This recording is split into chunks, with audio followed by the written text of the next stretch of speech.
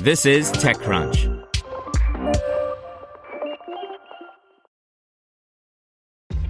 This episode is brought to you by ShipStation.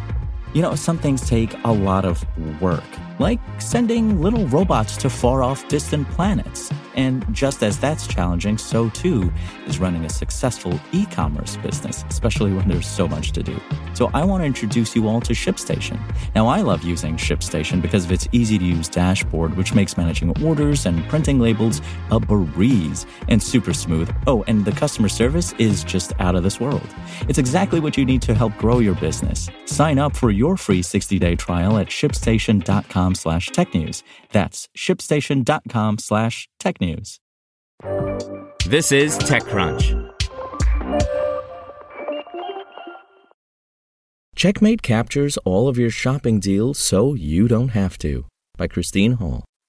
The more coupon codes we can find for online shopping, the better, but Harry Dixon, Rory Garton-Smith, and Elliot Rampono thought something was missing: the ability to house all of the various savings we receive in one place. Marketing channels have become saturated, and everyone is trying to figure out their own channels, CEO Dixon, who previously worked at EasyPost, told TechCrunch. We are used to getting personalized codes and have even changed our behaviors to wait for code, but we never know when they are going to come.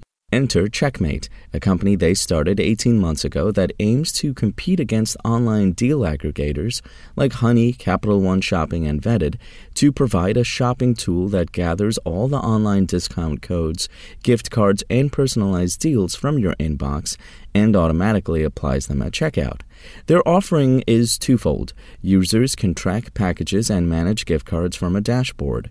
One of the best parts, Checkmate will make you a ghost email inbox on the back end so you can tap into 100 mailing lists without your inbox getting spammed. For retailers and brands, Checkmate functions as a powerful conversion engine that also helps businesses reach new audiences and build long-term customer relationships.